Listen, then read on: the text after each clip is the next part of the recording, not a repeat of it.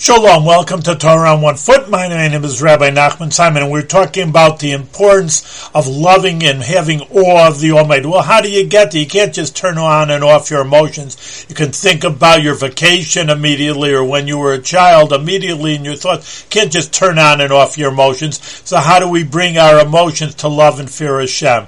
And that is what the Rambam actually tells us again, that he's spononos, which means contemplating and how the Almighty, first of all, for loving Hashem, is everywhere. He's taking care of you. Surely He's given you life, and everything you have is only because of Hashem, and in the awe of Hashem, that He is incredible. If you see the Empire State Building or something, you go under there, you see how incredible it is. You're in awe of it, something incredible. But look at the whole creation, and God is right here, so you're filled with awe, and that helps you to bring you to these emotional states of love and awe of Hashem.